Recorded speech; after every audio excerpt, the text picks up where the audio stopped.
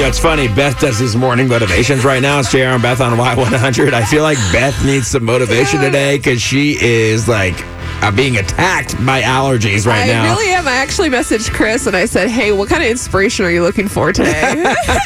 You want me to read this for you or what? Yeah, he said he needed something that's going to help him get through daylight savings time. Mm-hmm. So that is what inspired today's quote. All right. Which is, one of the happiest moments ever is when you find the courage to let go of what you can't change.